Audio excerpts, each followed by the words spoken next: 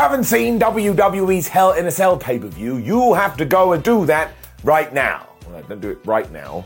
Give it around about 8 minutes and then go and do it. Let's not pretend we don't know what's going on here. Although actually, if you want to leave this video playing and then you still go and watch it, that's fine too. But massively off track. The point is, you can go straight to the main event between Cody Rhodes and Seth Rollins that was in the damn Hell in a Cell, and you will see the American Nightmare stood there with a bruise on his chest that is like all of your fears manifested into real life before he goes on to have a 20-minute plus absolutely excellent wrestling contest, which one, doesn't make any sense, and two, as far as I'm concerned, has turned him into a damn legend. Why? Here's why.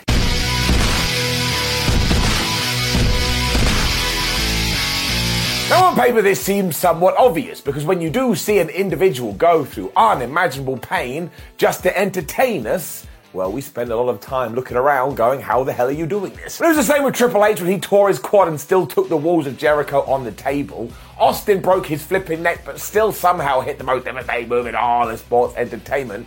And Sting was buckle bombed and basically stopped working, but he finished the match. Now, I know there is a massive conversation to be had here, but I cannot just respect the hell out of these people that have decided, I have come here for the fans, and I'm giving them what they came to see. So Rhodes has now joined this group, although you could say he was already there because a few months ago he burned himself on TV.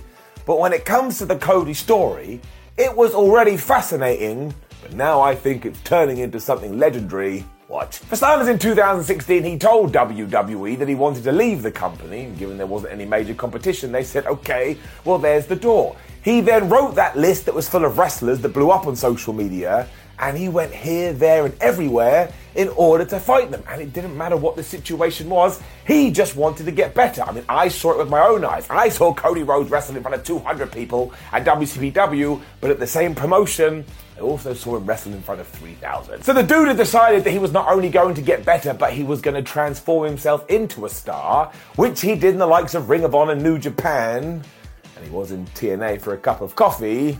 That was probably better all round. And then you had everything that went down with All In. I know that took a hell of a lot of people in order to make it work, but it certainly seemed like Mr. Rhodes was one of the instigators because he believed.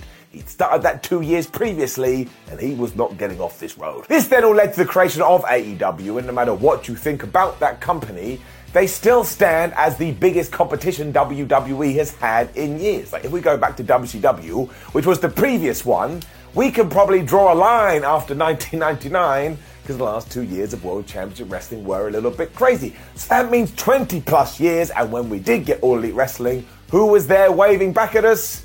I'll give you a second, it was Cody Rhodes. I still think his work there was top notch, and while maybe in hindsight the whole I'm never going to challenge for the world title stipulation wasn't the best idea, he still used that in order to elevate the TNT title. What did he do? He left and broke the wrestling world. And this happened because one, nobody thought Cody was going to be the first person to jump ship, but also two, he had now achieved what he set out to do because he had become a star. Because do not forget, when all these rumors were swirling, do you know what other murmurings were going on simultaneously? That maybe, just maybe, Stone Cold Steve Austin was going to come back to WWE.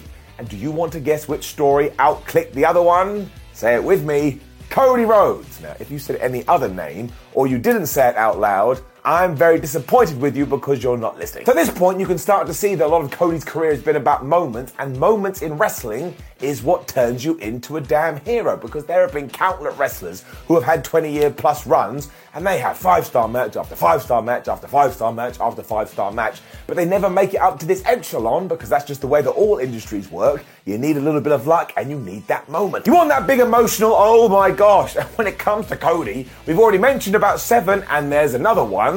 Only happened a few months ago, his big WrestleMania return. Now I was there live, and I tell you, the build, the pomp, the circumstance, the actual entrance itself, I felt privileged that I got to see it live, and it had that other effect when you go home and you watch it on YouTube and you're sat there going, because clearly it had an impact on you, and that carries on. It's just one of those things that seems to be so particular to wrestling, but do not also forget that all of this had already been established. And while there are so many naysayers out there going, well, it's all going to fall apart when he becomes Stardust again, which it would not do, honestly. We go on too much about this like the Star Wars prequels. We then did get to June 2022. and we shot it off into the stratosphere. Now I get that in many ways this was insane. Why are we letting a man with a torn pec do the professional wrestling? And the only answer I can come up with is that I suppose it was so badly destroyed and it was so badly done that all we actually had to worry about here was pain management. Like Seth Rollins could have got a kendo stick and whacked it for days and it still would have been as bad as it would have been anyway. But moving all that to one side, wow. I mean, just wow. I turn into Owen Wilson on this stupid show. If you had told me at any point during my existence that somebody would be able to do this and have such a good match when they were suffering so badly, I would have slapped you and called you a liar. And look, it's all the same for Seth Rollins too. That man should be given a medal, and he is so underrated, it's criminal to the point if you don't get it, you should be arrested. But here's the difference. Seth is going to be on TV week in, week out for a while, whereas Cody is going to go away, which means he's going to have another moment because he's going to get another comeback. And this time we'll all remember what he did in the summer of 2022, so the adoration is going to be massive and the pop is going to be so huge, it will probably kill a man. And if you actually start looking into the time frames, wouldn't you know it, he may be able to come back for the Royal Rumble, which means he'd be a surprise entrant, which always works. He can win the thing, go on to WrestleMania, become the world champion, finally close that chapter in his family legacy's book. And I'm sorry, that's it for me. You have done it. You ain't ever going back down to earth. I mean, even if he retired tomorrow, I think his story already is enough to inspire you and motivate you and make you go, well, I think that guy is a legend. But we're nowhere near done, because the other thing that Cody Rhodes has proved is that he is all in when it comes to sports entertainment and professional wrestling, and he is going to give it his all, quite literally, regardless of what else is going on in his life. You saw it, I think it was that side. It's like an alien. And don't ask me why this is the case or how it all works either. When it comes to wrestling, you do go off emotion and you do go off feel, and this is just the aura that Cody Rhodes is giving off. And he was doing it in AEW. Somehow over the last couple of months, he's taken it and times it by 4. So I just think it was absolutely terrific all around. I will never be able to understand it because it was so bonkers. And just put him in the Hall of Fame. Put him in all the Hall of Fames. Screw it. Have a Cody Rhodes Hall of Fame. And if they ever built a real one, you'd be walking down going, it's Cody Rhodes 2, it's Cody Rhodes 3, it's Cody Rhodes 4, like some kind of video game that can't get enough sequels. What I've essentially said is that Cody Rhodes is the Final Fantasy of the wrestling world. As you can probably tell, I was very taken aback by his performance.